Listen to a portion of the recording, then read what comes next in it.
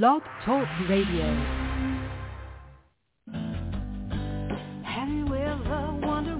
Welcome to MindShifters Radio with the Forgiveness Doctor, Dr. Michael Ryce. I'm Jeannie Ryce, your co-host. We also have co-hosts Dr. Tim Hayes and Michelle Pacheco. We will share with you the wisdom of the first century Aramaic internal process of forgiveness. We offer tools and support 5 days a week. We will support you in building a solid foundation within yourself to live in pure love, in Aramaic, Rachna.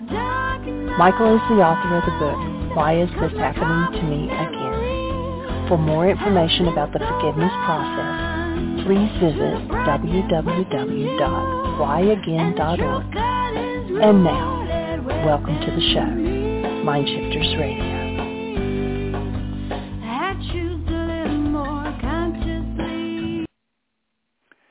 Hello and welcome to MindShifters Radio. I'm Tim Hayes. I'm your host for the first hour. And today is a Friday in May. Friday, May 12th, 2023. And as always, we are grateful to everyone who's joining us here today, whether you're listening live or through the archives, as we spend another couple of hours teaching and supporting people in using some of the most powerful, effective, efficient, and accessible tools I've ever encountered. These tools are available absolutely free through the tireless efforts of Dr. Michael and Jeannie Ryce on the website at whyagain.org. If you go to that website and look for the two words that say Start Here in the upper left-hand corner, that's a link. If you click on it, it will take you to a page where you can download and read Chapter 24 of Dr. Michael Ryce's book. His book is titled, Why Is This Happening to Me Again? And that chapter of the book contains a narrative description and explanation of the primary tool in this work. That tool is called the Reality Management Worksheet, sometimes called the Reality Management Wake-Up Sheet. And it's a tool I've been using to great effect for over 18 years to improve the quality of my life and most of my relationships, and to turn any negative emotional experience I have into part of the infallible guidance system that each and every one of us has been given. You can also download the actual worksheet process itself. It's a simple PDF file. Click the link, download it, print it off, and copy it as often as you'd like.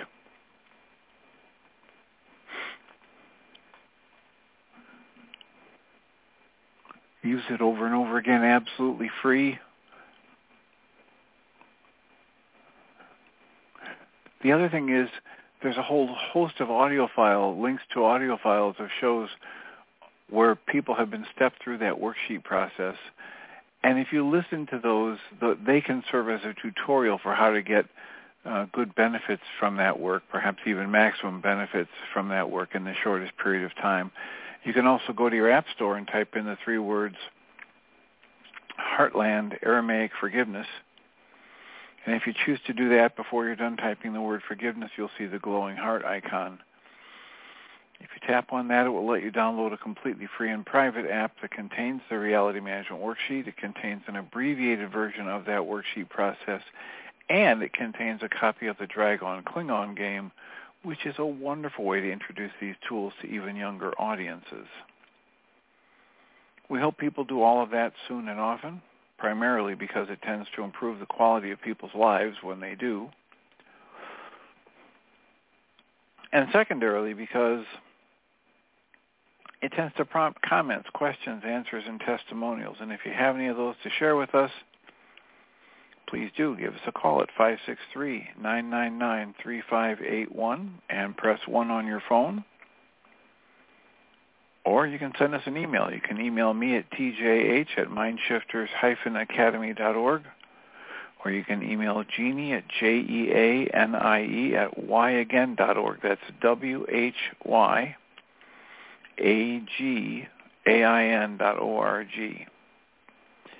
And when you do that, we will address your question or comment on the air, and then as time allows, send you a notification about what day and time that we got to answer or discuss or have comments about your message, and then you can listen back to the archives and get the feedback. The archives are yet another powerful tool that is available because Michael and Jeanie are maintaining them on the website, and we encourage people to take use of or make use of not just the tool and the multiple worksheets and basically the system for managing your mental emotional stress, but also the YouTube channel that Michael and Jeanie maintain, where some of his sections of his talks are available free, and every once in a while there's an entire hour from one of his workshops that's available free. And of course, for over 12 years now, we've been doing the internet shows. The first 8 years was 1 hour a day, 5 days a week. And now it's 2 hours a day, 5 days a week. And the archive of those shows is available as another resource. I just got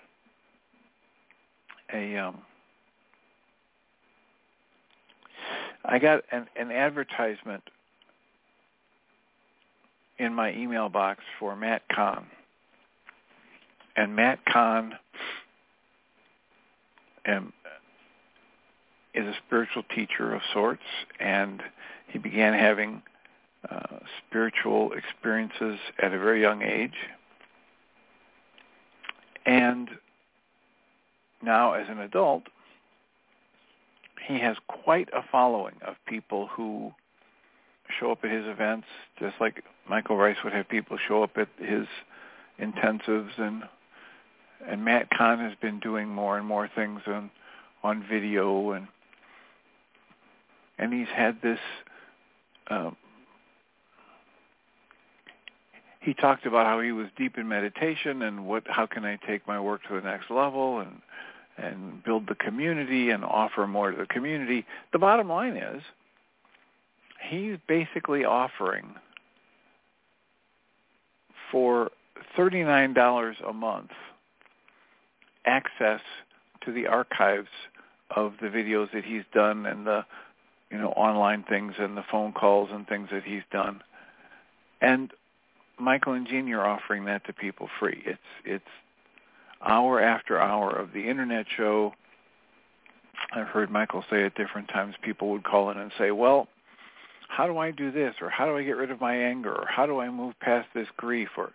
And Michael would say, every hour on the internet show is about that very thing. In one way or another, we're talking about the tools that you can use to manage your mental and emotional stress. You can apply these tools in your life to great advantage.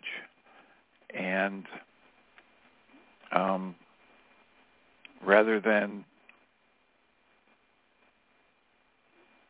do what Matt Kahn has done and decide to sell it for a monthly subscription, it's Michael and Jeanie are paying their own money to keep this stuff available and allowing you to access it for free. One of the best ways to make sure that what you're listening to is relevant to what you want is to go to the website and click on the Start Here link, because Jeanie has curated out of the last 12 years shows that have been considered in one way or another best of,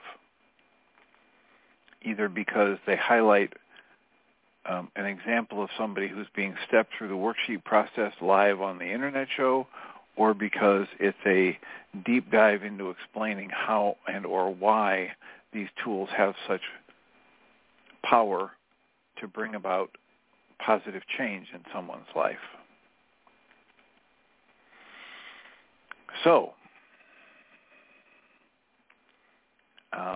absolutely free, access to the archives. And one could say, if I were doing an infomercial, act now while it's still free. Because you never know. Michael and Jeanie occasionally do offer participation in a breathwork session or an online intensive, and they charge a fee for that. And yet, there is a wealth of stuff that's offered absolutely free. So our call-in number is 563-999-3581. We had our support group last night, and we listened to several snippets from Abraham Hicks and fed it into discussion. And one of the things that was coming up last night is the idea that conflict that we have with our loved ones or our spouses can be used to our advantage, can be seen as something that's revealing to us what we need to uncover to heal or let go of or move to the next level. And in the middle of the group last night, I got a message from an old friend that they were struggling mightily. And in the middle of the group last night, another group member got a message from a friend who has big issues going on in their lives. And I think of, when these things happen, my conscious logical mind can't make any sense of how that's a good thing or it's happening for me, because it feels so much like an assault.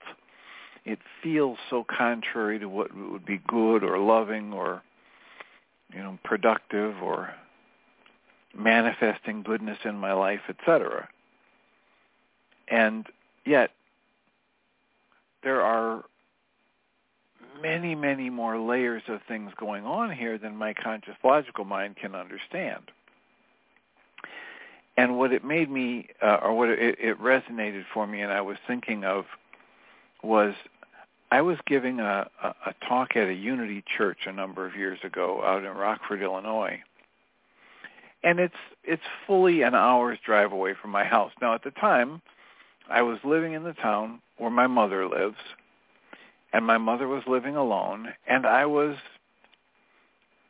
very aware, very cognizant whenever I went any place to not go too far away in case my mom would need something. And she was still driving at that time, but on a very limited basis. She would only drive to her church, she would only drive to the store, she would only drive to her friends' houses, and we knew exactly where those were, and her level of comfort, anxiety, and cognitive awareness meant that she couldn't go any place that wasn't within that little series of very familiar destinations and then returning home.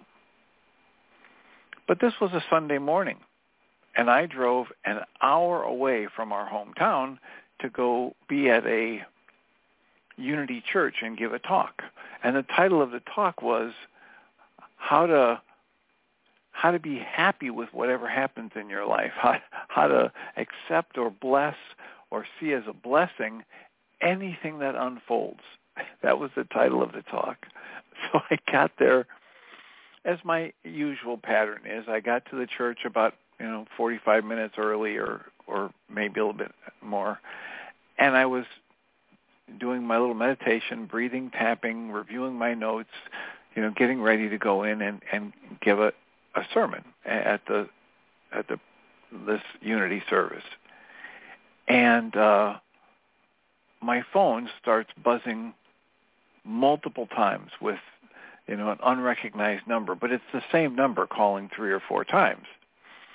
So I answer the phone, and it's the First Alert, paramedics, My sister, everybody is calling me because my mother has had a big, big fall. And the top of her head was split open, and blood was all over. So I took in all the information and was fully prepared to tell the people at the church, I'm sorry, I can't stay, I've got to go. And my sister said, well, and as I was preparing to leave, my sister called and said, no reason for you to come. I'm here at the hospital with Mom. They've got the bleeding stopped. It's going to need some stitches in her head. Mom is joking with the nurses, etc. And, it's fine if you just wait until after the service is over and then, come check us out. So based on, all that report, Mom's okay, I go in to calm my nerves, even some more EFT tapping and some breath work, and I go in to meet and greet people and try and keep it together and get up and give a talk about how whatever happens in life we should look at as a blessing. And I must confess, in that moment, with my conscious logical mind, there is nothing about it that easily comes to my awareness that says, oh, this is going to be a blessing. And yet, by the time the talk was over and people were coming up to me, because I clearly was quite emotional giving the talk. I had tears well up a couple of times as I was talking about my mother, etc. And I got through the talk. I got through the presentation about there's more going on here than we know about. And when we stay in a loving mode and when we use the tools that we have at our availability and when we keep focused on the fact that we are the ones creating any emotion we have, we don't need to be defensive. We don't need to attack others when we have an emotion that's unpleasant. We can see it as energy, see it as information, breathe and soften and keep the focus inside of us, and end up putting energies out into the field in that moment that are more calm, that are more forgiving, compassionate, grace-filled. We don't need to respond with fear and anger. And after the talk was over, there were people with tears in their eyes coming up and thanking me for staying and thanking me for the talk.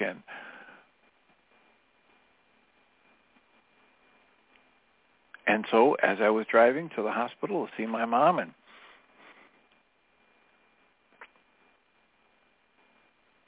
reviewing what had happened, and I could see, okay, even this thing. My mom is okay. Not great, but she's okay. And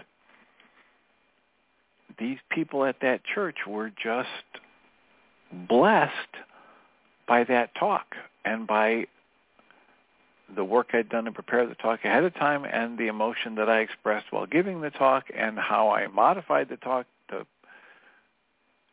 blend in the events of the day without, trying to pretend that nothing's happening.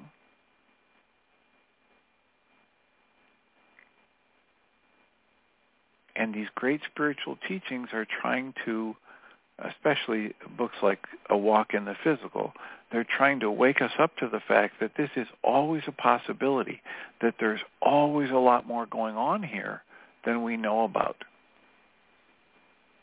And if we choose a filter, a template, a basis for observation that says, I'm going to live in the question. I'm going to look for the blessing in this situation. I'm going to look for the way that I can be a blessing to myself and others in this moment or this situation. If I stay in that mindset, in that space of observation, I'm going to see more of the coincidences and blessings and synchronicities, there's the word I was looking for, that Jung Carl Gustav Jung, C.G. Jung, would talk about in his work with archetypes and the collective unconscious and synchronicities. And if I leave myself in the open questioning space, if I ask to be shown on a regular basis, how is this going to work out better than anything I could have planned? What's mine to do here? How can I be a blessing to myself and others? How is this situation going to contain a lesson I need to learn to move to the next level? If I stay in that open questioning space, if I use that pattern of questioning routinely in my life, it will guide me. I will see things that I won't be able to see if I'm living from belief and conclusion, and this is bad, and this is horrible, and this is wrong, and this never should have happened, and the judgments, the dogma, the beliefs close down my perception. They don't open it up.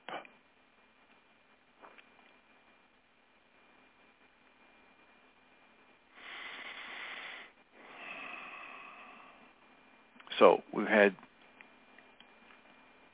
2 people in the group last night that were facing, at least 2 that we knew about, that were facing life situations that on the surface, at a conscious logical level, no one would choose.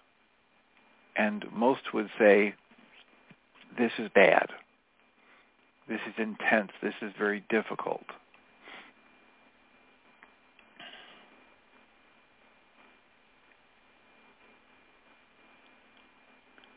And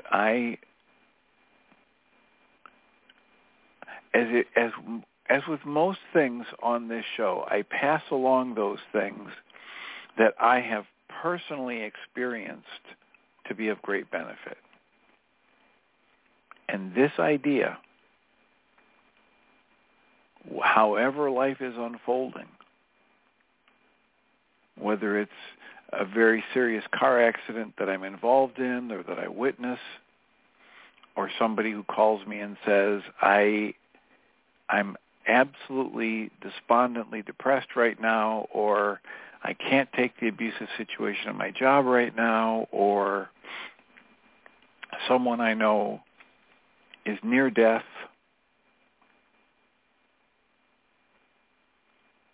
What I can tell you from my own personal experience over the past 18, 19, 20 years is that the more I leave myself in that space of open questioning, the more I breathe and soften and let that breath dissipate any tightness or tension or upset that I might generate in that moment because of my interpretation, which has been programmed into me to be negative and reflexive.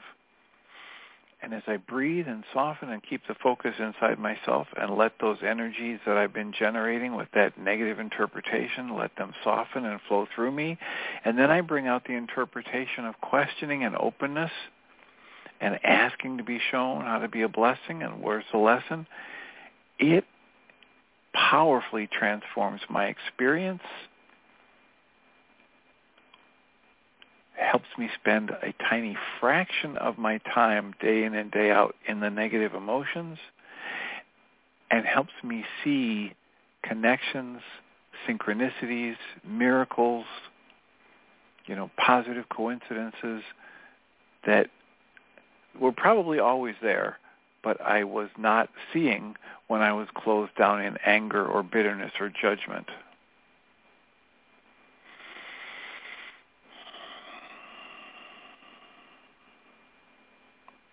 So, our call-in number again is 563-999-3581. One of the essays that I had on the list to talk about today is essay number 71 from the book A Walk in the Physical by Christian Sundberg. And the title of this essay is A Awareness is inherently joyful. And I thought this was a good one to throw up when so many of us are having life experiences that are anything but joyful. They're anywhere from boring all the way into excruciating or suffering. And this essay reads, awareness is inherently joyful. It can only experience pain as a temporary, non-fundamental experience. Try and let that sink in. If your constant everyday experience was pain, your life would be very, very different. David E. Martin wrote a book titled Lizards Eat Butterflies, and in that book he talks about how the vast majority of moments in a human life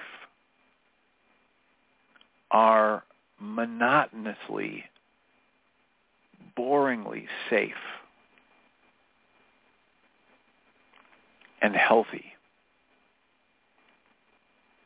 For the vast majority, even for those people who worry constantly, the vast majority of moments in their lives, the sky is not falling, the plane is not crashing, the car is not flipping over, the stock market hasn't crashed, the hurricane or the tornado hasn't moved through their town. The vast majority of moments in any human life are monotonously safe and at least neutral, if not joyful. Here this essay starts out with the statement, awareness is inherently joyful. Awareness can only experience pain as a temporary and therefore a non-fundamental experience. Resisting that experience of pain tends to perpetuate it, but it is not allowing what is to be. Right? Resisting the experience of pain tends to extend it and perpetuate it because it is not allowing the truth of what is, the flow of life, to just be there. The essay goes on and says, true happiness and freedom are available in completely allowing whatever is to be exactly as it is, without the judgments of the ego mind. Now, this is a piece of wisdom that cuts across thousands of years. I remember running into this in Vasista's Yoga and the Hermetica and modern day. I mentioned Matt Kahn earlier. Matt Kahn wrote a book titled Whatever Arises, Love That. Krishnamurti would talk about how whenever we judge something as bad or wrong, we're doing a violent act, a mentally violent act against that thing. It pulls us out of the flow of life, out of the experience of the moment. That's what this essay is pointing to. When we resist an experience of pain, we tend to perpetuate it. The experience of pain is temporary because it is not the fundamental nature of awareness. Awareness is consciousness, and awareness is your true nature. And that is not, your true nature is not fundamentally pained or in suffering. So the essay goes on and says, true happiness and freedom are available in completely allowing whatever is to be exactly as it is without the judgments of the ego mind. This is because by releasing the forms of the ego mind, the consciousness naturally takes a step back towards its native state, which always fully transcends the forms that it is beholding. The native state of consciousness goes beyond form. It goes beyond thought. It goes beyond the physical body. It goes beyond belief.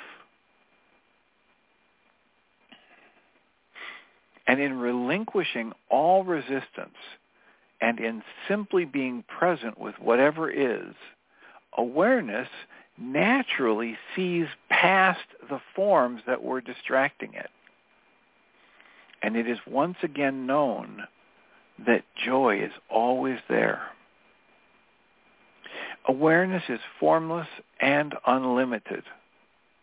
When awareness gets lost within the illusion of form and believes form is what it is, then awareness temporarily believes something contrary to its true nature. It believes it is limited and separate, when in truth it is unlimited and connected to everything. In so doing, consciousness naturally experiences suffering. Suffering is a sign that awareness has bought into something that is not fundamentally true. Suffering is a sign that awareness has bought into an illusion, a hallucination, a distortion of the truth of life, and has thus temporarily forgotten its own true nature. When awareness knows its true nature, which is beyond form and totally free, suffering is not possible. Now again, if you think you're just a physical body and you think there is no such thing as a mind separate from the random neural firings in the brain, none of this will make sense. But for anyone who buys into, who's had a deep spiritual experience of what some would call a God moment, feeling connected to everything, tapped into a bliss state that's out of time, this is what they're referring to as the true nature of every sentient being.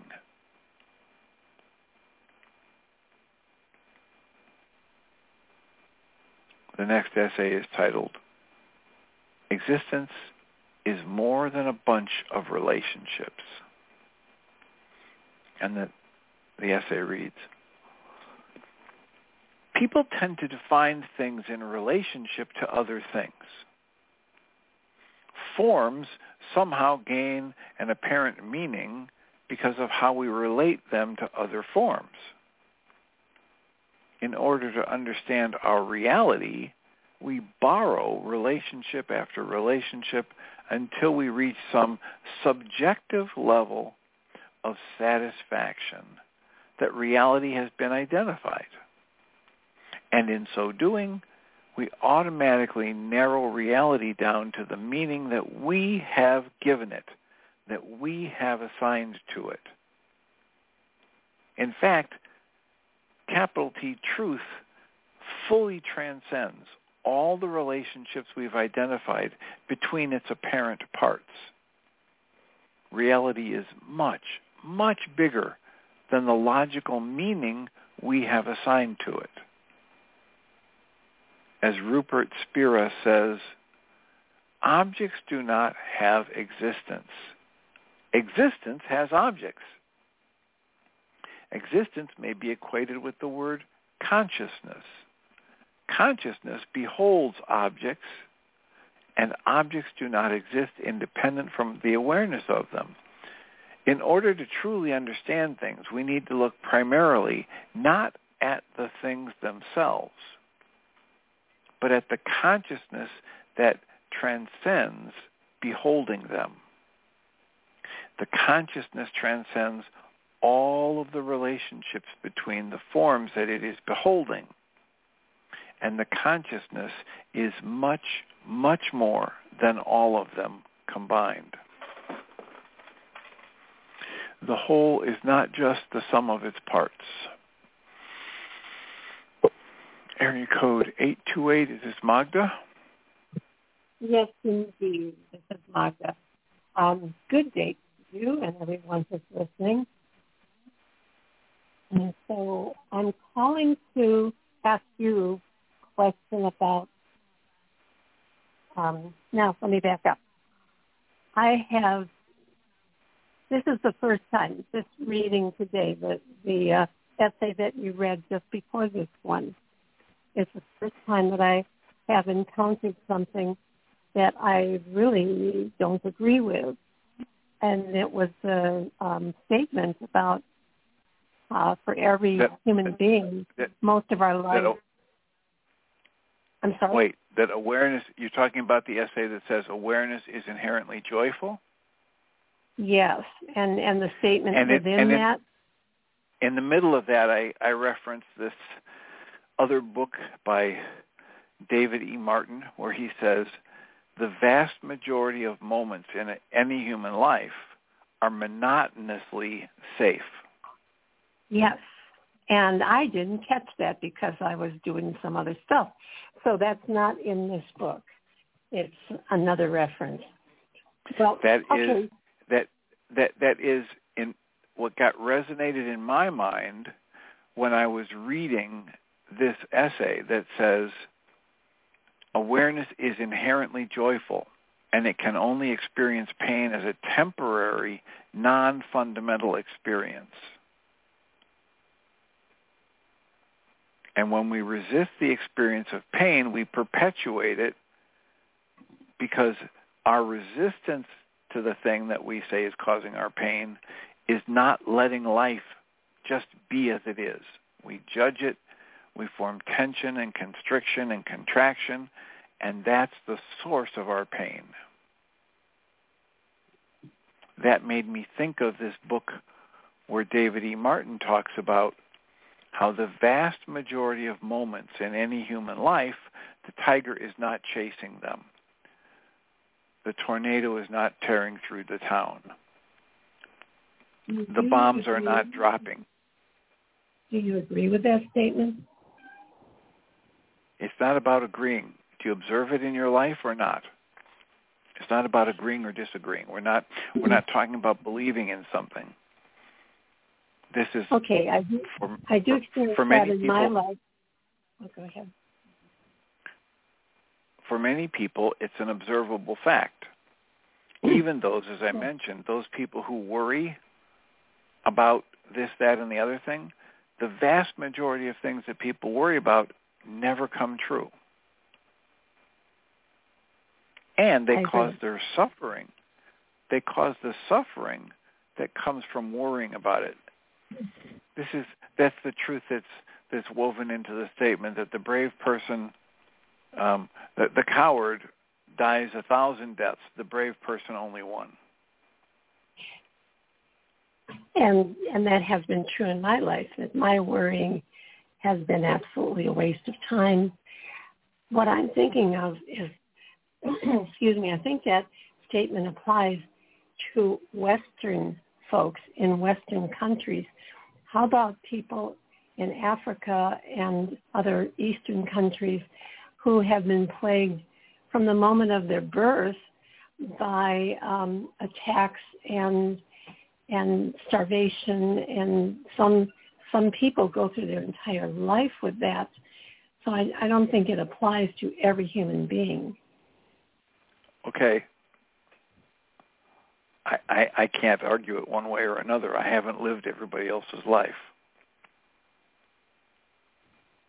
Okay. So if you're keeping score, it's 1 point for Magda. Bravo. I don't know. Maybe it's possible that children who are brought up in a war zone atmosphere and live through that their entire lives, maybe it's possible for them to have joy. I don't know. I haven't been there. That was my and the question that I ask people often on shows like this and in the support group is, when people raise a question like that, I say, okay, now, if we had God herself right here to give us that answer, if I could give you the definitive, unquestionable, always right answer to that question, how would it make a difference in your life? You, Magda. Probably not at all. Okay. But listen. I'm just trying to be useful here, and I'm saying if there was a way in which having a solid answer to that question would make a substantial difference in your life today and tomorrow and moving forward, I would work with you to try and come up with a useful answer to it. However, since I don't have that definitive answer, and since it's not really a question that would be of use to you to answer, I'll just say I don't know, and we can move on. Okay, that's fine. I don't know if I don't know if you were on the call or on the radio show, but a few days ago, I think it was within this week, I had been listening to an interview with a person who was raised in the inner city, and when he got to be a certain age, his brother taught him how to cook crack and sell it, and he ended up doing prison time, etc. And he was talking about how now that he's gotten out of that life, and I believe he was making his way through the world as a successful chef. And he was talking about how in that world of constant drug abuse and violence and all these other things, his statement was there was always more love than anything else.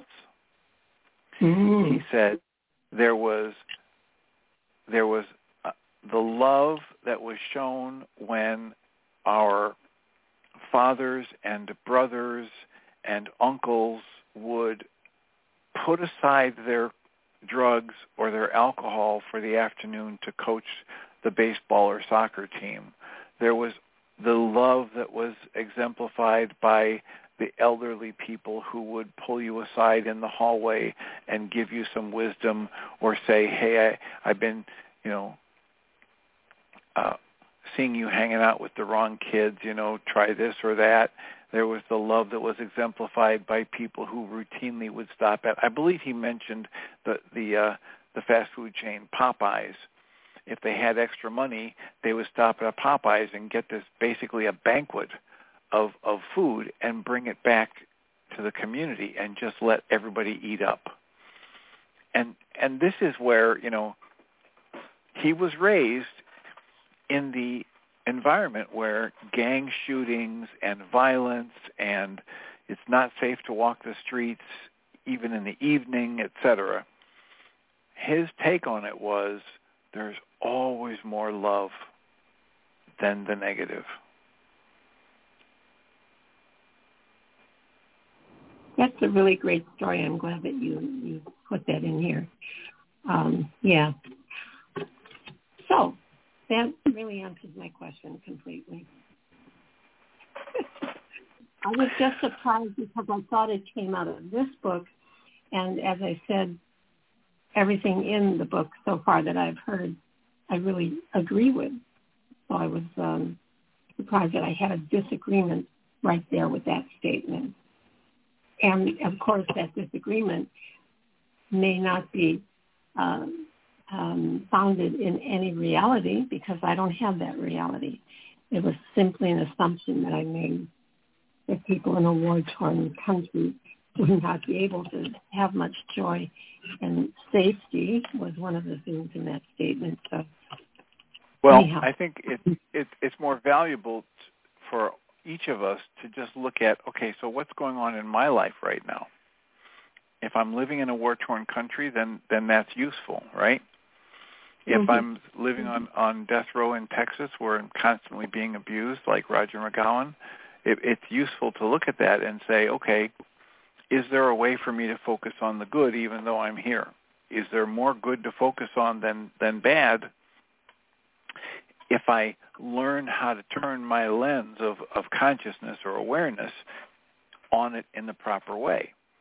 And, of course, Roger McGowan has done that, which is why he's been, written about in books by Pierre Pradervand about, messages of life from death row, and there's some other books he's written about him, as becoming a spiritual teacher in an environment where people were actively working to abuse him. So I don't know the truth of the answer to your question. I do know people and stories of people. I personally know some people whose lives you would never want to have, and you would say, oh my God, that's tragic. And they end up being paragons of optimism and love and joy.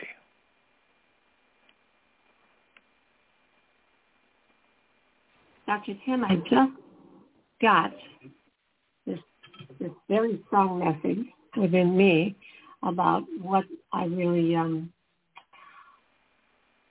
what bothered me about that statement. I thought it was incredibly, how would you apply the word egocentric to someone who thinks only about his people, the people he lives with? Not Eurocentric or American, Western-centric perhaps, that person wasn't taking others into account who have a very different life. So I got the old-fashioned word trigger there about, and my thoughts about that person. Yeah. My interpretation. Yeah. And it's great for you to see that that's a trigger for you, because this person, David E. Martin, has done work around the globe for people in difficult situations, helping them with their economy, helping them get their, the fair trade and the fair price for their. He's worked to negotiate peace between warring tribes. I think it was in Papua New Guinea, and there was, I'm not sure if it was a genocide that was being perpetrated, but he's done work. He's not sitting in an ivory tower. And that's the source experience from which he generated the statement, the vast majority of moments. Now, he's not saying that, the vast majority of your life. He's talking about these individual moments, so that even people that are living in a war zone, there's that worry about what might happen, but the vast majority of moments in a human being's life, they're not being shot at. But these people that we're talking about that live in the inner city, the vast majority of their lives, they worry about being shot at, right? Mm-hmm, mm-hmm. But the vast majority of their lives, they're not actually getting hit with bullets. Good point. And so his point was, if I spend my mind energy on the bad things, then and resisting the bad things, I create a lot more upset and pain and suffering.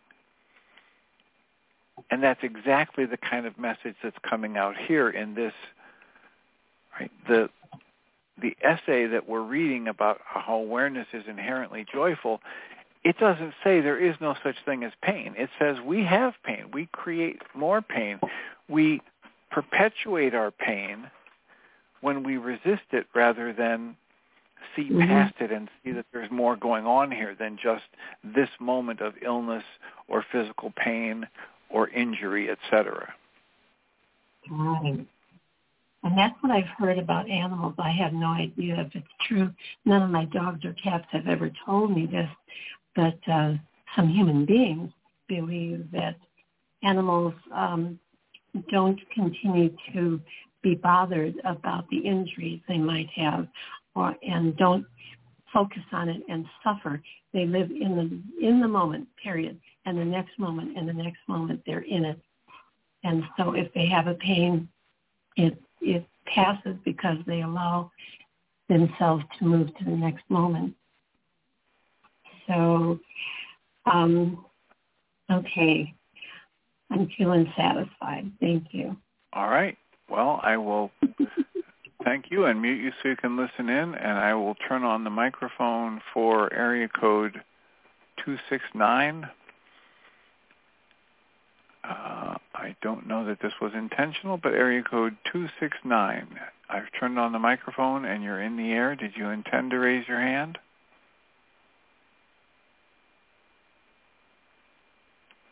Okay. I will assume that was an accidental pressing of the number 1 for area code 269. If you did have a comment you wanted to make or a question you wanted to ask, please press 1 on your phone twice, area code 269, and that will let me know that you're back in the queue or interested in contributing a comment or a question. So we've got about 9 minutes left. Our call-in number is 563-999-3581. If you call that number and press 1, we can have a conversation. How can we support you? What's getting stirred up for you as you listen? Have you been triggered as Magda triggered herself by throwing an interpretation on this writing that it was very egocentric and limited?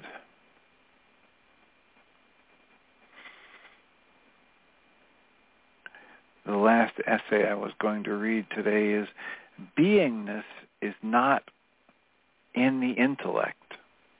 And it's essay number 73, and it reads, as we consider spiritual ideas, we are in the intellect. Yet, what we are, the beingness itself, is not an intellectual activity. Now, the intellect occurs within beingness, but beingness is beyond that. The name of this game is love, capital L, love. And that is also not an intellectual activity. Love is a state of intention genuinely pointed toward the benefit of another over oneself. Love is a state of intention genuinely pointed towards inclusion, acceptance, freedom of being, and unity. Surrender is not primarily an intellectual activity.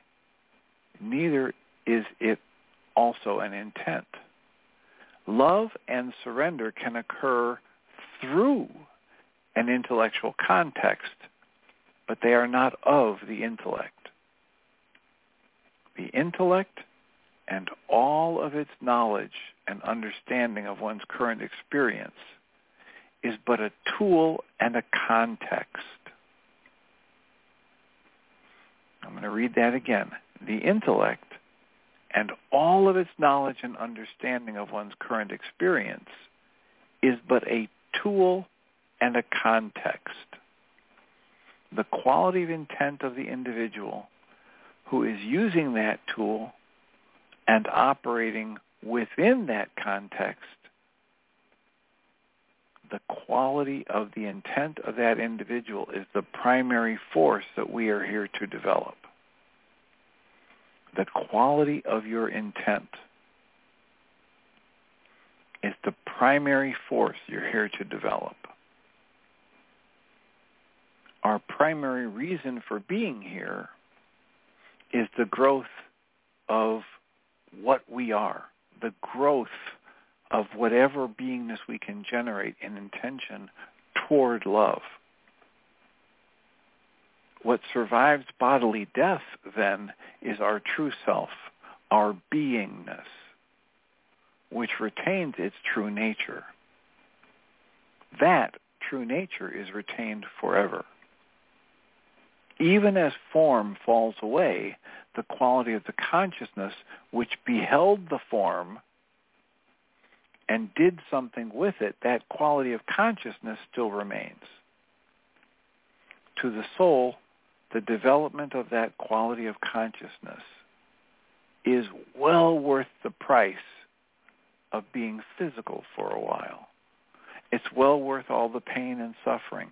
It's well worth all of the contrasting situations of what I prefer and what I don't prefer. It's well worth the grief and the anger and the sense of loss and betrayal. To the soul, the development of the quality of consciousness toward love is worth the suffering that is part of the physical experience. at least that's the teaching of this book. And you may or may not agree with it, as Magda was having a disagreement with one of the statements that we made, and we welcome those comments and questions and agreements or disagreements. And we welcome you to send those comments through email, tjh@mindshifters-academy.org, or Jeanie at jeanie@yagain.org, or give us a call on the Internet show, 563-999-3581, and press 1 on your phone.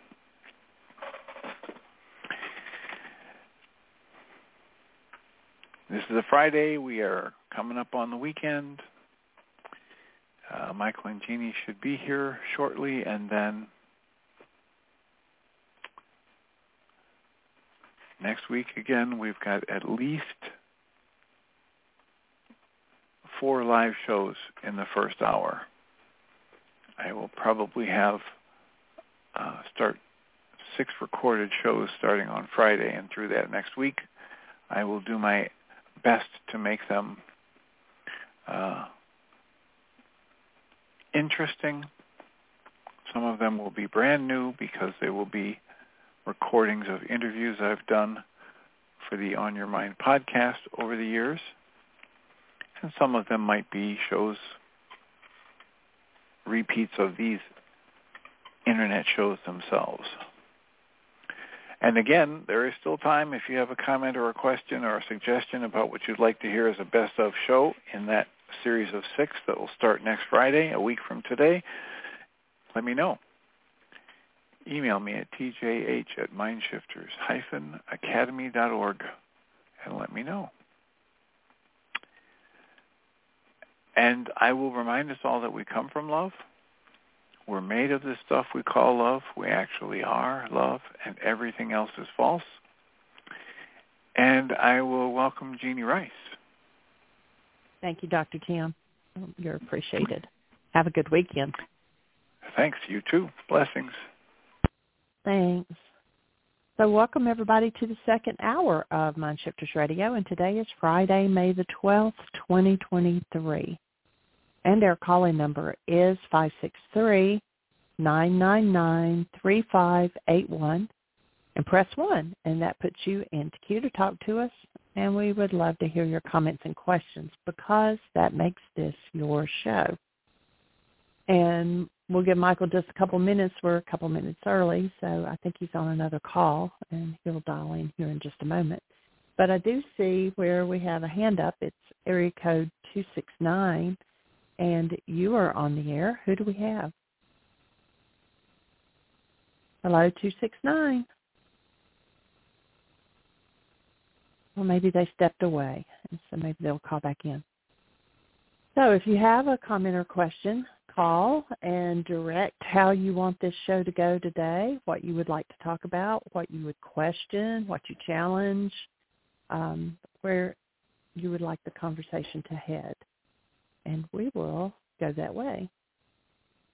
I'll direct you to go to the website. I'm actually just adding, I just got the link for the book club for April the 27th. So I'm getting ready to put that link. If you missed the book club, they went over chapter 2 of the book. And as soon as Yinka sends it to us, I will get the one up from yesterday, and that was on chapter 3. They're going one chapter at a time. And so it's been an awesome study. And so you can access those if you go to our website, which is whyagain.org, and you can click on schedules or schedule, and then within that schedule, you'll see, the free 3-hour Why workshop. You can pick that up. There's the information on the codependence to interdependence intensive, and then there's the global online book, and you can get all of the archives since Michael's been participating in that the second and fourth Thursday of every month. There's also a link under schedule for instructional videos, how to navigate the website and the app, and we've gotten, I think, everything squared away with Google and Apple, and so the app should be working fine. Let me know if you run into any issues. Somebody had actually written the other day and said that the appearance of it was really strange, but I think what it is they had what's called, I think it's dark view. You can change your phone to where it's, it changes the color. And they had it on dark view, so it made it really kind of weird. So if you'll change that back to the regular setting, then it will show up just fine on your phone. There's also the MindShifters and Still Point Breathing every month on the third Saturday of the month. So we'll be doing that not tomorrow, but the next Saturday. And then we follow up on Sunday, and I know that's Mother's Day, but we'll be doing a follow-up session. And both of those, if you click on the MindShifters online, it'll give you all the information about it, and then you can email me, or if you have our phone number, call us, but to register to be part of that. So the third Saturday and Sunday of every month, and it starts at 11 a.m. Eastern Time, usually goes till around 1 or 2 o'clock. But the Sunday follow-up, it might be 2 hours, and sometimes it's less. It just depends on how many people attended the Saturday workshop and how much processing goes on. So all of that information is there. I do need to, just as I was clicking on the schedule, I saw that I still have Heartland Season on there, so I need to take that off. That's not going to happen this year. So I'll be changing that. If you find anything else on the website that needs editing or changing, or a link that doesn't work, please let me know. It's Jeanie, Jeanie, @whyagain.org, and I'll get it taken care of. And now Michael's with us, so I'm going to say welcome, Michael.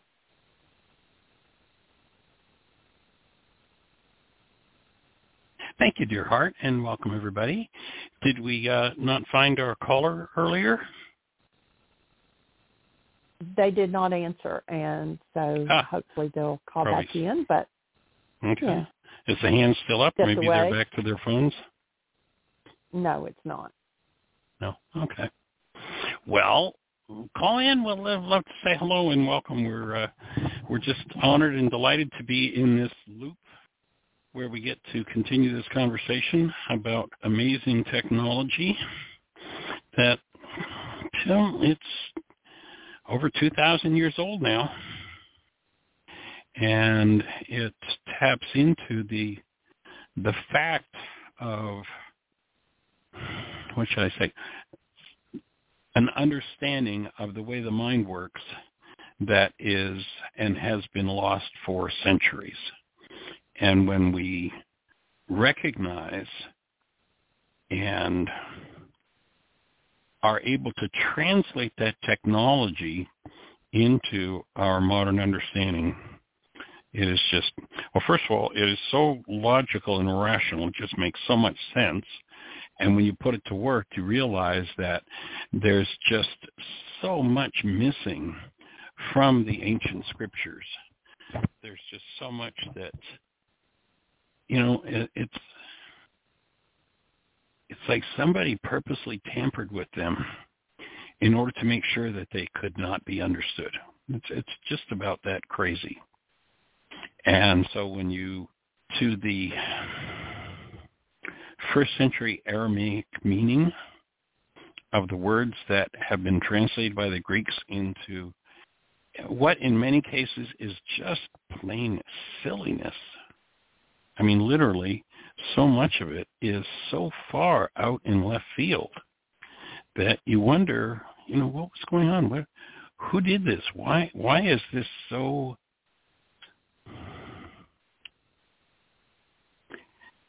In the context of understanding the meaning of the words and the ideas and the concepts in Aramaic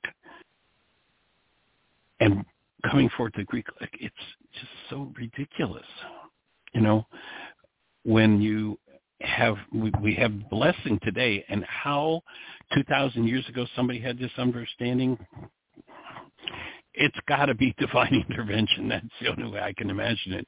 I mean, today we know through brain research that perception is a construct of the mind. We can go to the CIA and look at their research, and they'll verify that that's true. We can go to the neuroscientist lab, and the lab will tell us this is how the mind works. Perception is a construct of the mind. And go back to the Aramaic and you hear this man Yeshua saying, don't judge by appearances. What is a perception? It's just an appearance. The mind puts this construct forward as though it's the fact of what's going on in the world, and it just is not. So when you have that understanding and then you realize that there's a process that is identifiable that drives the mind's constructs, that drives our perception. And then you realize that somebody was smart enough to say, here's how you get the appearances to collapse.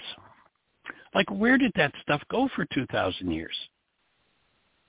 Why did a guy, as, short a time after Yeshua taught this information, why did a guy named Paul,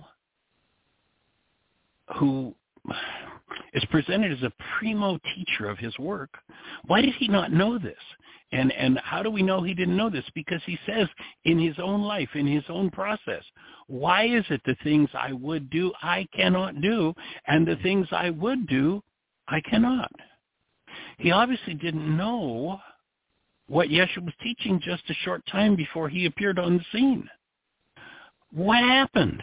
It's crazy time.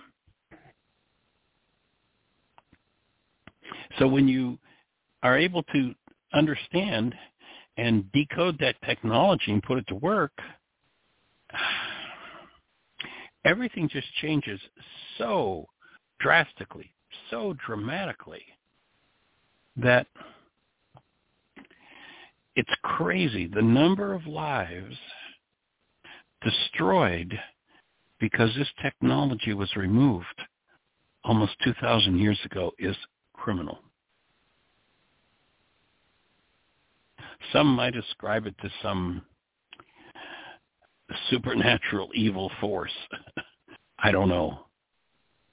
But I do know that when people live in a state of denial, their minds simply present fraud as truth, and until you know how the mind works, it's indistinguishable. It's like impossible to tell.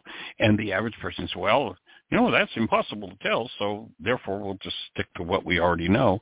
And, what I know is that I'm in pain and it's all your fault. So, and I am a card-carrying member of the one world universal religion of blame. And so I've got somebody to blame for everything that's wrong in my life. And I just ask everybody to ask yourself the question. Do you actually believe that there's somebody in your life, if they would change, your life would get better? Now, 99% of people that I've worked with over the years, the first attention on that question, their answer is yes, of course, if only such and such would. And then they start to work with these tools. And what they find is, when they go in and take responsibility for and remove their pain, that person can do the same stuff, and they're not in pain anymore. Sometimes the follow-up thing is that when when they resolve their internal pain, that person out there seems to change. It looks like they are now different. Are they different? Absolutely, yes. But are they different because they've changed? No. They're different because the signals you send to the world have changed, and people respond differently. And so when I take responsibility for what's going on inside of me, when I take responsibility for the fact that my mind can generate this kind of trauma,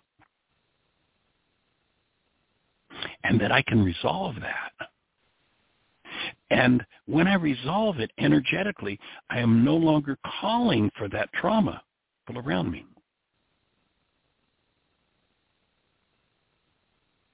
Back about close to 40 years ago, I keynoted several times at a conference called Global Science.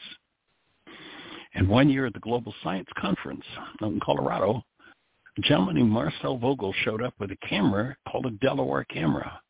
A camera that used a tuning mechanism to attune to frequencies, much like a radio attunes to a radio frequency, and could take pictures of whatever it was tuned to if that frequency was present. So rather than, you click the aperture, you click the shutter, and the aperture opens, and whatever light energy is in front of it is registered on the photographic plate. But this camera, called a Delaware camera, when you clicked the aperture open, when it opened, whatever the tuning device was tuned to, if it was present, that's what would register on the plate. And what Marcel showed us is that he could take a picture of the high energy waves that leave the mind when we think a thought. And we know energetically the universe is governed by the law of resonance. And resonance means energy exchange. So if I hold a particular pattern of I believe I should be abused this way, then I'm going to be setting up a frequency that invites somebody to come and do it.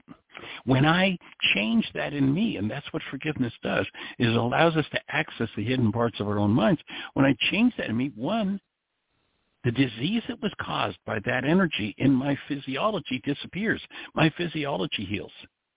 The emotionally traumatic feelings that I was experiencing based on that hidden information disappear.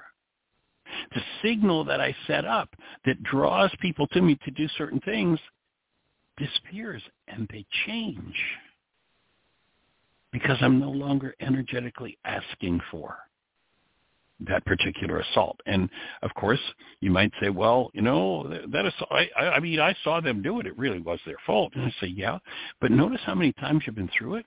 Like, if you've been through it 87 different times with 42 different people, at what point do you start to realize you're the only one that was there every time, and maybe you're involved in your life and it's involved somebody else?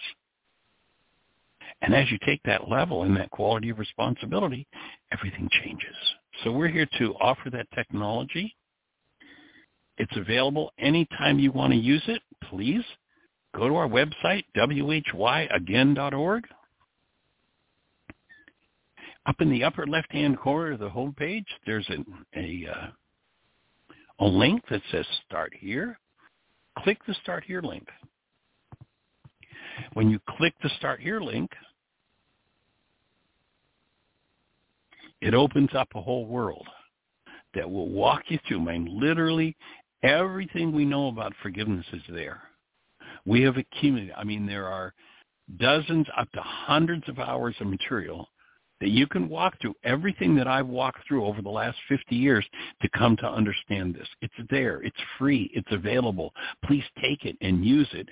And then if you're engaging in it and you run into questions, pick up the phone and call the show and ask the question. That's what we're here for. Commitment is to make it available. First and foremost, to make it available to you. You can also go to your app store on your phone, type in the words Heartland, Heartland, one word, Aramaic, Aramaic, forgiveness. You'll be looking at the world's only forgiveness app. You can engage and do the work right there on the app, and it's about its fifth iteration. Thank you, Jeannie, for the genius of putting it together. And one of the features she put in the last iteration was, on every page, there's a link you can click or a box you can click and ask questions. And those questions will go directly to Jeannie, and Jeannie will read them directly on the show, and we'll answer them, and we'll send you back a link that says, here's where you can find your answer. And, or, of course, anytime you wish, you can call into the show. And if you happen to be on one of those stations where we can't see you, the call-in number is 563-999-3581. If you call the show, you're listening directly to our conversation. And then if you push 1, that raises a hand in the control panel, and we're having a conversation. And at this moment, there's nothing more that I'd love than to have a conversation with you, to interact, ask questions, get refinements. I will probably learn something new, something even in the decades that I've been working with it, I haven't understood because I haven't had the brain cells to ask the question that perhaps you have. And that's been one of the beauties of this show. That's been one of the beauties of the years that I've been on the road and interacting with people is I got to ask every question that I was asked. questions that maybe I'd have never thought of. And somebody goes, well, what about, and I go, oh, never thought of that one. Let's look into how that applies.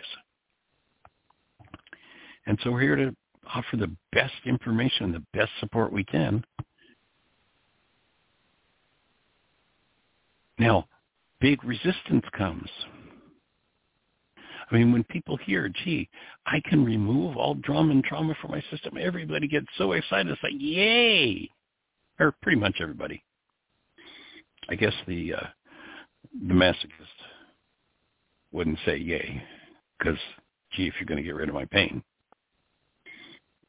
You know what the true sadist says to the masochist when the masochist says, beat me. The true sadist says, no. So if there are people who want to suffer, well, okay, then this isn't the place for you.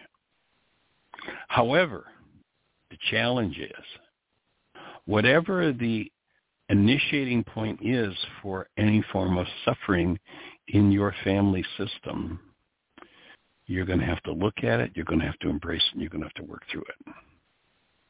And that's the good news and the bad news. Healing is not Dr. Feelgood, but it is so powerful when you really, truly engage it. Just so amazing. And that's another reason for this radio show, so that, as one steps in and does their work, there is a space of support for helping you to move through whatever it is you need to move through. And one of the big things that needs to be moved through in the process of healing is massive amounts of confusion. And so it can be difficult to stay on track when confronted with incongruent energies that need to be worked through. The confusion can become massive. And that's another reason for us being here. If confusion comes up for you in this process, please give us the honor and the privilege of supporting you through it. That's what we're here for.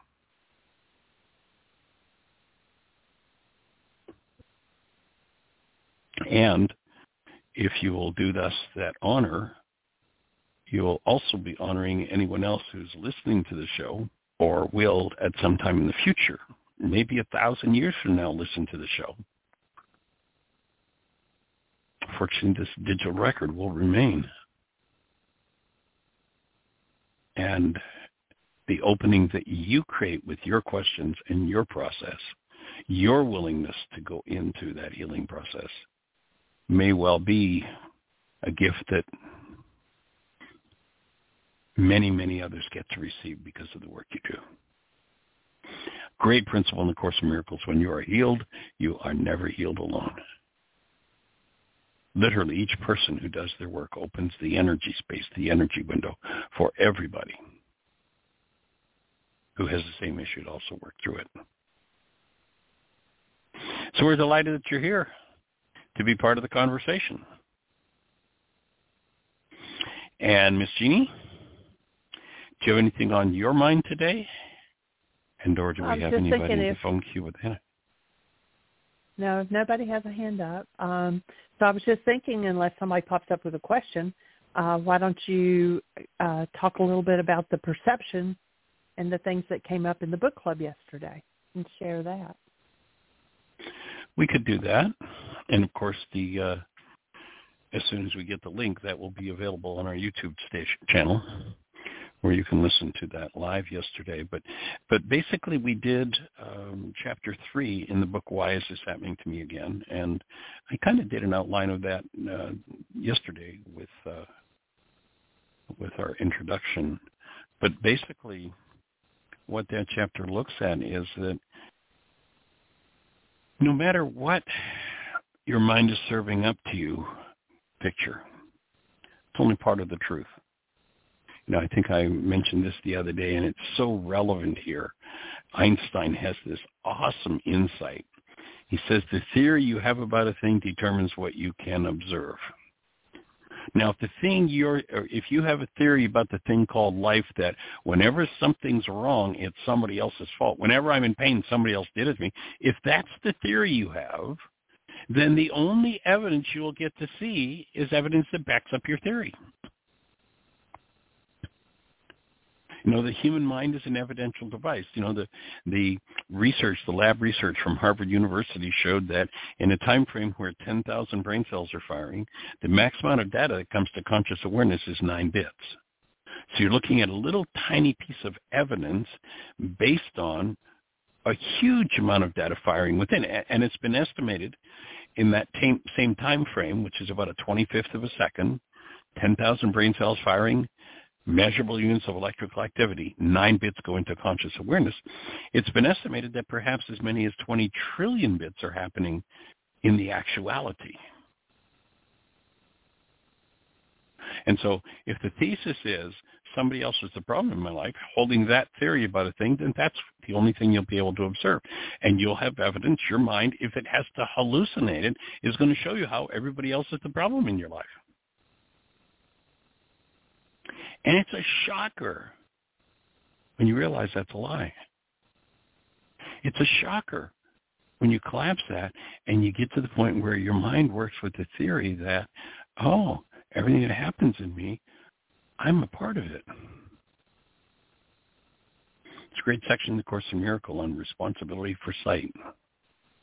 Deceive yourself no longer that you are helpless in the face of what is done to you.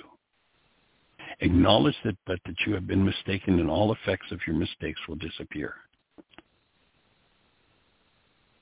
I create the world I experience. I decide upon the goal I would achieve. And what happens to me, the Course says, I ask for and receive as I have asked. Now, and there's a big thing in the culture today about, blaming the victim, shaming the victim. There's no shame, there's no blame in this understanding. All it's saying is nothing happens independent of you. There is no isolated event. So you're a participator. Does that mean you're to blame for what happens? No. Responsibility has nothing to do with blame. It just means energetically you're a part of everything that happens in your life. If you don't see that part, and really the bottom line of this is recognizing that you're a creator. Each one of us is a creator. We're made in the image and likeness of the Creator, and we are creators. And, everybody loves that idea when their creation's going really well, but virtually everybody has somebody else to blame when it's not. And the mind is a liar. If you feed it the theory, no, it's all somebody else's fault.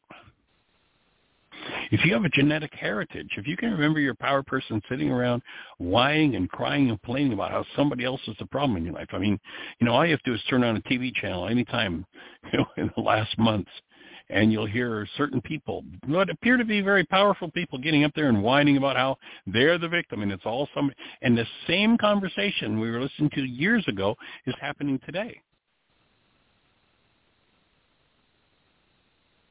And the only cost of pretending to be a victim is that you have to give up your creatorship, or at least your conscious creatorship. Your creatorship will continue. It will just happen from the unconscious level. And what happens when you engage in forgiveness is you uncover the unconscious parts of your own mind.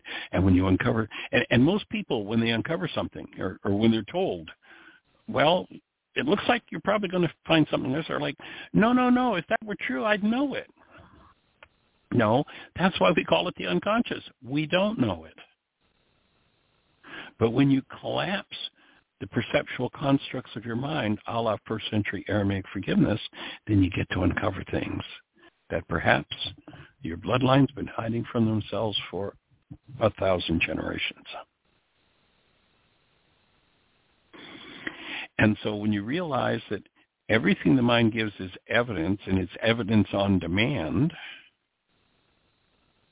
and the evidence has to back up the basic principles which we believe are operative in the universe, then once again, the only thing you ever get to do is see evidence of your own BS. That's, of course, belief system. You might have a different reality for those initials, but BS is belief system. And you're always going to get evidence for your own belief system until you straighten out the belief system to be accurate, the mind can't show you accurate data. It just can't do it. So engaging in forgiveness collapses the false precepts of the mind, the false constructs of the mind, and gives us a chance to access the underlying data and clean it up. So that's the bottom line of this work, and that's what we're all about. So if you're out there in listener land, we've got about 35 minutes for conversation. Let's hear from somebody. How can we support you? What's on your mind? If you're on one of those stations where we can't see you, our call-in number is 563-999-3581. If you call that number, you're listening to the show live. And then if you push 1, if you're listening live, you have a comment, a thought, a question, please share it with us now. What's happening in your life? We have 33 minutes. We have plenty of time. Press 1, your first in line. Yeah, rather than waiting till the last minute.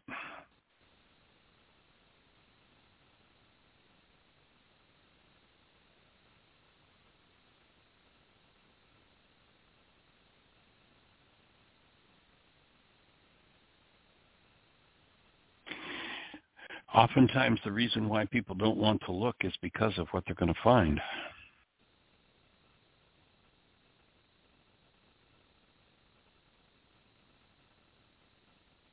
Albert Einstein says if you think you're separate or separated from the rest of humanity, you're living in an optical delusion. Yes, the mind creates these constructs that makes things look a certain way.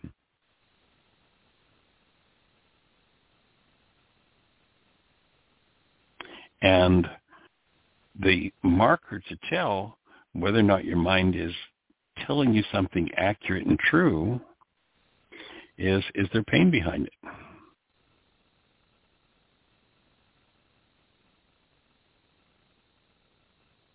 And if there's pain behind it, then bring that pain to the presence of love, and that pain will be transmuted. It will be dissolved.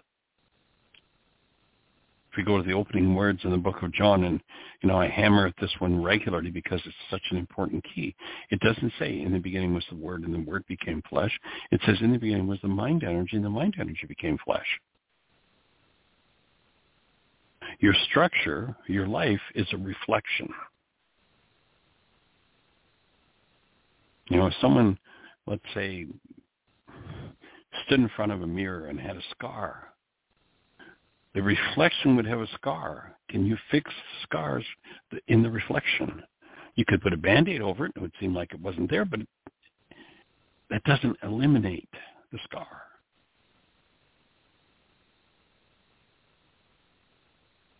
And so what we're looking to do, rather than put Band-Aids over things, is we're looking to become responsible for access and bring forward everything that is out of harmony with the truth, which is out of harmony with who we are as human beings. Wounds held in the mind reflect as anomalies or diseases in the body. So perception and the condition of this quote-unquote body are flip sides of the same coin. There's no separation between them.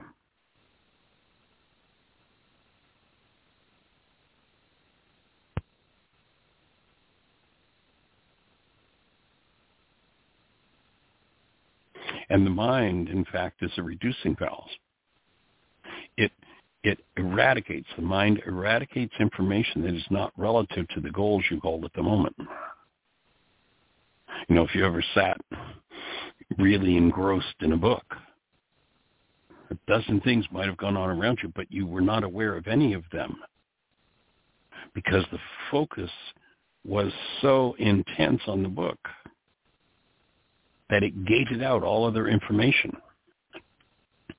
There's some interesting research where they took a cat and they literally implanted electrodes in the cat's brain in the area of the brain where sound is registered, clicking device, and they'd click this device in the cat's ear, and of course the wires that they had implanted in the cat's brain were hooked up to an oscilloscope, and every time the click would go off, the oscilloscope would jump, would show a signal, until they put a mouse in a bell jar in front of the cat.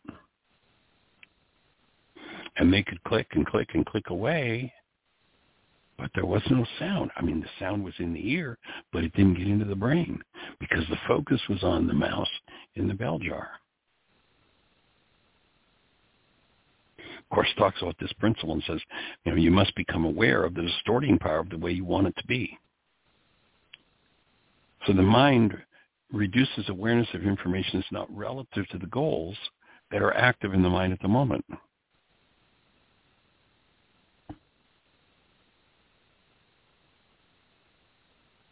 And whatever your mind is set for is what you get to live in, is what you get to swim in continuously. And ultimately, if you really want to heal, then you've got to have behavior and emotional prompts that will make you aware of things that you engage in that don't support your healing. Conscious operation of the mind rather than just letting it run the way it's been programmed by generations and generations of perhaps pained minds.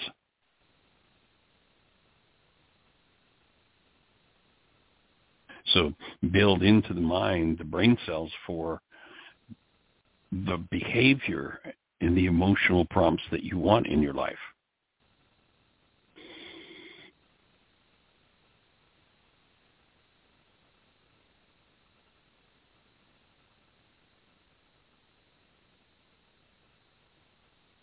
The kinds of minds that run so many people's lives, or pardon me, the kind of goals that run so many people's lives are based in survival, money, power, fame, winning, possessions, looking good. Oh, success is having lots of money. Really? Big error on that one. Others would define success as being right. So all they want to do is make sure everybody knows they're right. Things, possessions, oftentimes goals like showing someone else up, getting ahead, being safe, having the best, sex, food, excitement, looking good, dominance, prestige. If those things are active in a mind, then the only evidence the mind can present are things that will support one having those things. And yet, and those things become the very block to the success that someone's seeking, because their definition of success is somewhere out in left field.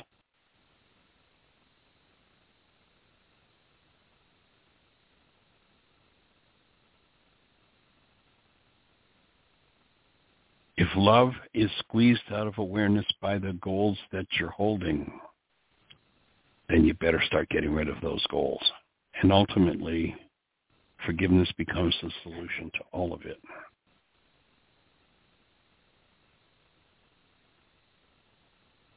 Now, some people think the solution is control. And of course, if somebody needs control, what do they have to do? They have to set goals about everything that they need to control. And the mind hits a level of stress where overwhelm happens. It's the canceling of goals that relieves the stress.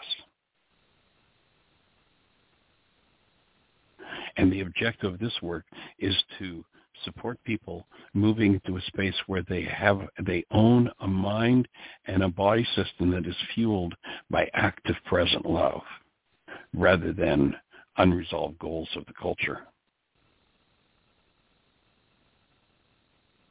So our ultimate objective is to support people in living in a mind that is connected to love 24/7, 365.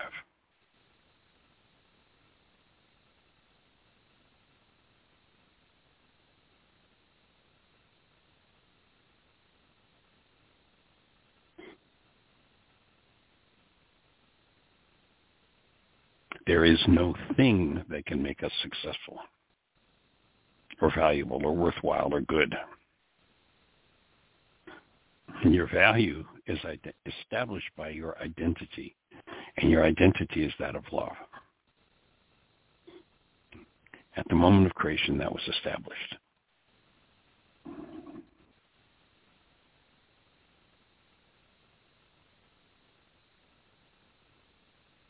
And where one does not honor truth, then much information that would support one achieving success will be blocked.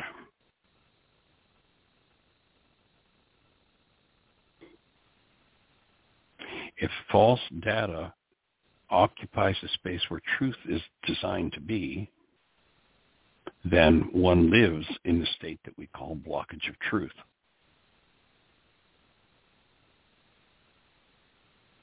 And the natural state of a human being, unless they're living in blockage of truth, is that of joy.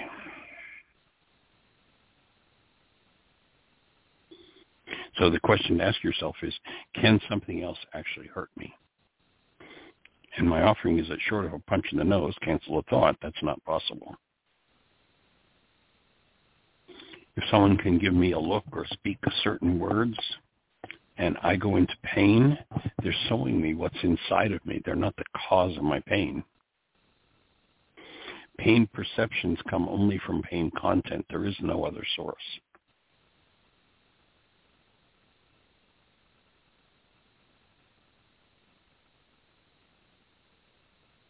So there's a work to be done, and we're here to provide the tools for that work. And each new depth of the experience of the presence of love, each peak experience, each new level of vitality, and each healing crisis that results from that requires a new level of commitment to do your work, because with each new mountaintop reached, you're empowered to become aware of a new depth of what's within you.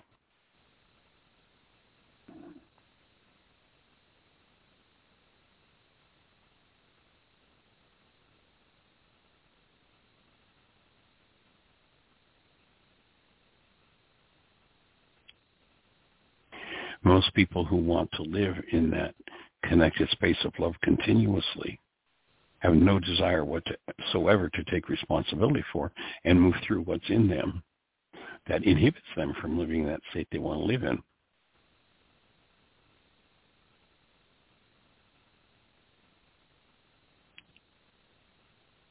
And sadly, few people, unless they're properly guided, because of the blocks to maintaining that state, are so painful. You know, in the ancient teachings, it said the gate's narrow. Few will find it. It's because there are generational patterns that need to be faced and healed. We're designed to live in that profoundly sweet, wondrous state called joy.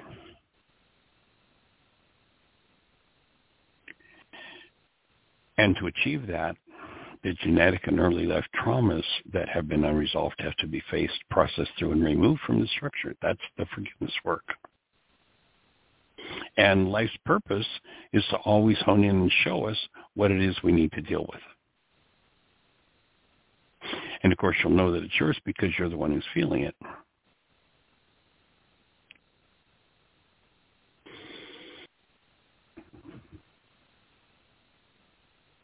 Once one renounces the one world religion of blame, that universal religion, it's all somebody else's fault, ownership of what one is feeling becomes a requirement.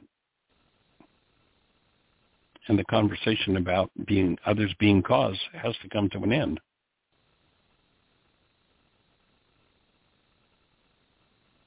And at that point, the removal of the power person process begins. And as we said before, that removal process is called forgiveness. Everything unlike your new desired state must be uprooted, faced, and forgiven. If you've ever felt it, you've felt it because it's in you. And you're going to have to feel it at depth to clean it up. And we don't have a choice about what's going to surface. Whatever's there is what's going to surface. And a new level of vitality automatically kicks off the next level of what it is that's going to surface, and nobody knows what that's going to be.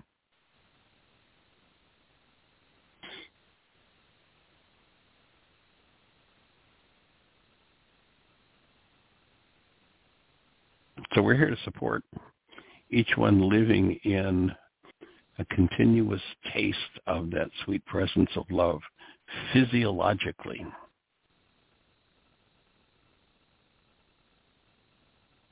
And to remove from the mind the traumas that would inhibit us living that way 24/7, 365.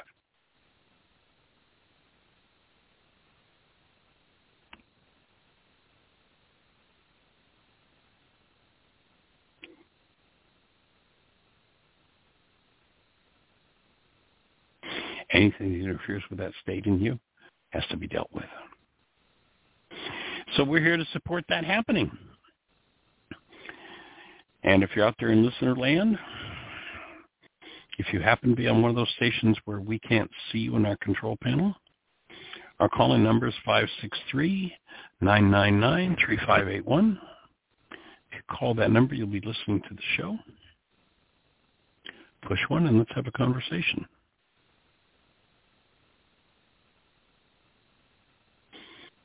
There's not a hand up, but so I'll just fill in time here with, I just started reading a book, The Untethered Soul, and the cool. First part of Michael Singer's work. Yeah, and the first chapter of it talks about, the voice in your head, and that it's always talking, constantly, and he gives some examples of that. But then over towards the end of the chapter, he's got so I'll just read it. Take a moment to examine the difference between your experience of the outside world and your interactions with the mental world. When you're just thinking, you're free to create whatever thoughts you want in your mind, and those thoughts are through the voice. You are very accustomed to settling into the playground of the mind and creating and manipulating thoughts. This inner world is an alternate environment that is under your control. The outside world, however, marches to its own laws.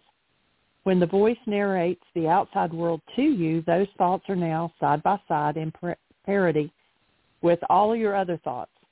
All these thoughts intermix and actually influence your experience of the world around you. What you end up experiencing is really a personal presentation of the world according to you, rather than the stark, unfiltered experience of what is really out there. This mental manipulation of the outer experience allows you to buffer reality as it comes in. For example, there are myriad things that you see at any given moment, and yet you only narrate a few of them. The ones you discuss in your mind are the ones that matter to you. With this subtle form of pre-processing, you manage to control the experience of reality so that it all fits together inside your mind. Your consciousness is actually experiencing your mental model of reality, not reality itself. You have to watch this very carefully because you do it all the time. You're walking outside in the winter and you start to shiver, and the voice says, "It's cold." Now, how did that help you? You already knew it was cold. You're the one who's experiencing the cold. Why is it telling you this? You recreate the world within your mind because you can control your mind, whereas you can't control the world. That's why you mentally talk about it. If you can't get the world the way you like it, you internally verbalize it, judge it, complain about it, and then decide what to do about it. This makes you feel more empowered. When your body experiences cold, there may be nothing you can do to affect the temperature. But when your mind verbalizes, "It's cold," you can say, "Well, we're almost home, just a few more minutes," and now you feel better. In the thought world, there's always something that you can do to control the experience. Basically, you recreate the outside world inside yourself, and then you live it in your mind. What if you decided not to do this? If you decide not to narrate and instead just consciously observe the world, you will feel more open and exposed. This is because you really don't know what will happen next. Your mind's accustomed to helping you. It does this by processing your current experiences in a way that makes them fit with your views of the past and visions of the future. All of this helps to create a semblance of control. If your mind doesn't do this, you simply become too uncomfortable. Reality is just too real for most of us, so we temper it with the mind. Come to see that the mind talks all the time because you give it a job to do. You use it as a protection mechanism, a form of defense. Ultimately, it makes you feel more secure, as long as that's what you want.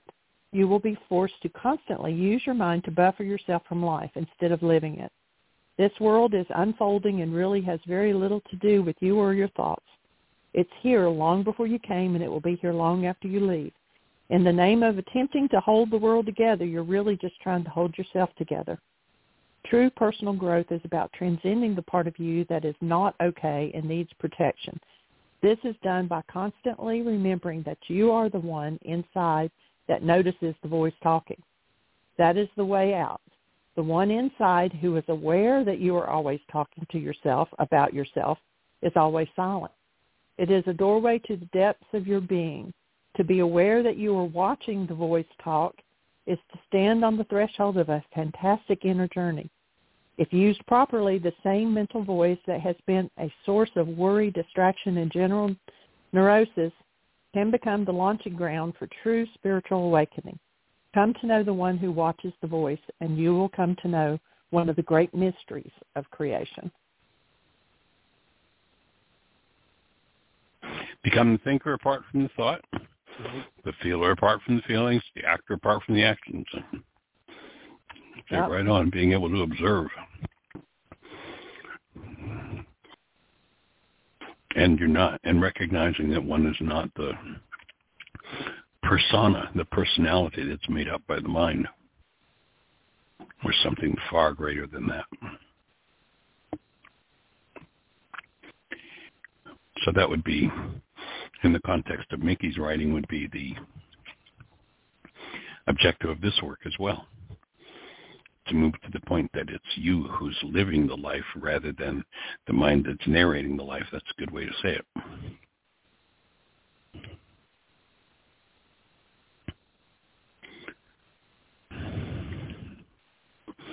Cool. Sweet.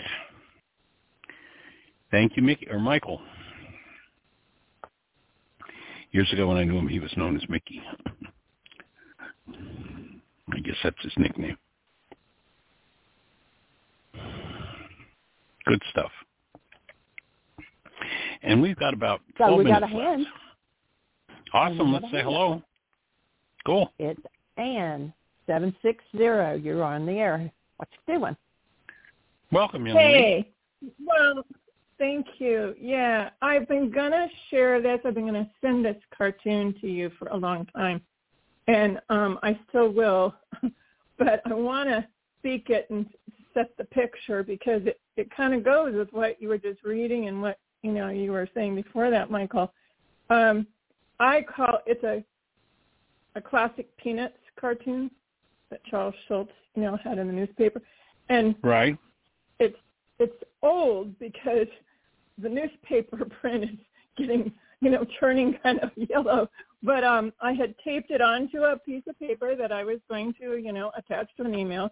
And so now that I'm speaking it, I will follow through with it, right? Anyway, I call it, I've titled it The Ultimate Blame Game. Okay? So right. The first little picture is Charlie Brown is flying his kite. And you don't see the kite, but you see the string up in the sky, right? And he's looking up at it. And the next picture, right. Big capital letters, crash. Kite comes down, crashes, busts all the pieces, right? The next picture, he's looking at it, of course, with the the sweat, the tears. He's so sad, and there's smoke coming up from the kite. The next picture is he's walking home, very dejected, very sad. And he goes and he stands in the next picture as he sees the television. He says, he never says anything, and then the next picture, he's sitting in front of the television. It's like, okay, I'm just saying, all right, we're going to use the television to deal with your sadness, right?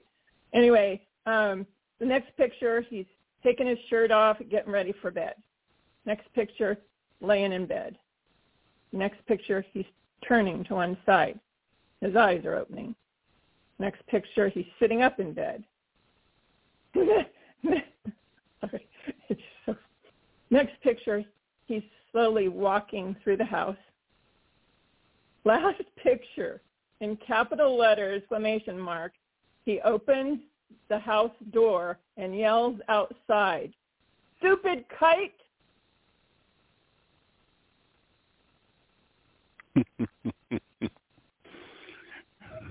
Yep. So, I mean, now I feel better. Look for something to blame. Oftentimes, Jeannie and I are in the evenings. We usually watch a movie, and oftentimes there'll be somebody that does something. Something isn't going their way, and they'll turn around and smash a glass or break a picture or break away. So I'm like, well, that's really bright. So you just destroyed some of your own property because something didn't go your way. It's like some of the responses we have are pretty crazy. I mean, it's just so perfect because how many times have we not gotten rid of the goal that we had? And it's like, the whole cancel your goals before you go to bed for, that waking day. And you lay awake, still thinking about them. If you don't, I mean, I can only speak for me, but, you suggest that. And so it's such a perfect scenario, that he's laying in bed. And, okay, so it's not a person, but we do the same thing with not only with people, but with things like you just gave the example of. It's like, well, it's the dish's fault that it fell out. So now like you said, well, now I'm going to throw something or I'm going to bang the cupboard, which will vibrate the dishes in there and something else will fall out and break. Or, I mean, our responses to it. Anyway, I just had to share that one. So thank you again. And there's that old saying that says that it's sometimes hard to remember that the objective was to drain the swamp when you're up to your butt in alligators. Yeah. And, if we forget that the objective is to live as a human being, to actually live as the presence of love, then the mind can go on all kinds of crazy tangents that are just reflections of generational patterns. It's like time to let them go. Absolutely. So thank you for that humorous interlude. Other than that, how are things in your world? They're good. I'm still working on, resistance. Right. Right now, I think it's a lifetime journey, but hopefully not. But it's a journey to overcome the resistance to do the work. And it's just like you've said over and over, when, it works when you work it. Well, step programs are great for that phrase. So I've been working on the whole thing of everything that happens is a gift, like some of the readings that Dr. Tim has been doing. And Ryan. And it really lessens the stress. Like, okay. And so I know I'm continuing to heal when I don't spend as much time in the event that happened, and I start looking sooner and sooner, and I can look back over the years and think, oh, I carried that one for a long time, and now sometimes it's only a few minutes, and I start thinking, okay, what's the good out of this? And, am I playing a part for somebody else, or is what just happened for me? And it's just so much better. It takes a lot of practice. And it's like you've said, we don't heal this overnight when we've been carrying some of this stuff for a long time. And it's right. If only Peanuts had gotten in that cartoon, right? Yeah. Rolling around in bed and finally getting up and shouting out the door. Right. Like the power. And the fact that the kite is a thing and it's already kind of messed up, right? Right. The blame. Anyway, that's why I call it the ultimate blame game. So it doesn't do any good for me to And God had started working with me on traffic a long, long time ago, so I don't have as much issues with traffic and people doing things that I wouldn't do, or they haven't learned to be a better driver on the road and think of other people. However, the other day, just the thought came in my head, and I go, oh, wait. The only difference between that thought and me voicing it is that it's in my head, is that I didn't voice it out loud, right? And I go, okay, so that's the next level, right? But I don't even need to think that thought if I want to stay in love. So it wasn't a horrible thing that, it's probably just coming over and not signaling or something like that. It was like, oh, but I immediately changed my thought. Oh, okay. It's just part of driving. I mean, it happens all the time. Why get upset about it? Right. I just need and it goes back to, the whole awareness thing, right? If I'm the one who's getting better at being aware, then I'm prepared. And so what can be wrong with that? Nice. Very cool. Anyway. Very sweet. You remind me of my mom when she used to live in a place where she oftentimes had to cross a railroad track, and oftentimes would get stuck at the tracks with the train going through, and she'd just be very frustrated and upset, and like, Nyeh.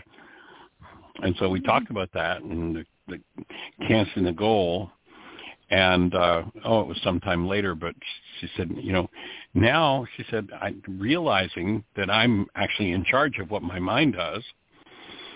What I do is I keep a book in the car. She loves to read. I keep a book in the car.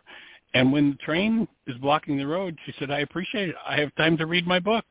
It's like just a total turnaround. So simple, but a total turnaround from frustration and agitation to, I could be in charge of my mind instead of blaming a train for the way I'm using my mind to create frustration and upset. Right. So it's definitely. That's perfect. Yeah. Perfect. Yeah, good for her. Cool. Okay. Well, thank you, folks, again, and for all you do, and have a blessed day. Weekend. All right, young lady. Appreciate you. Lots of love and blessings. Take care. Everybody, thank you for joining us.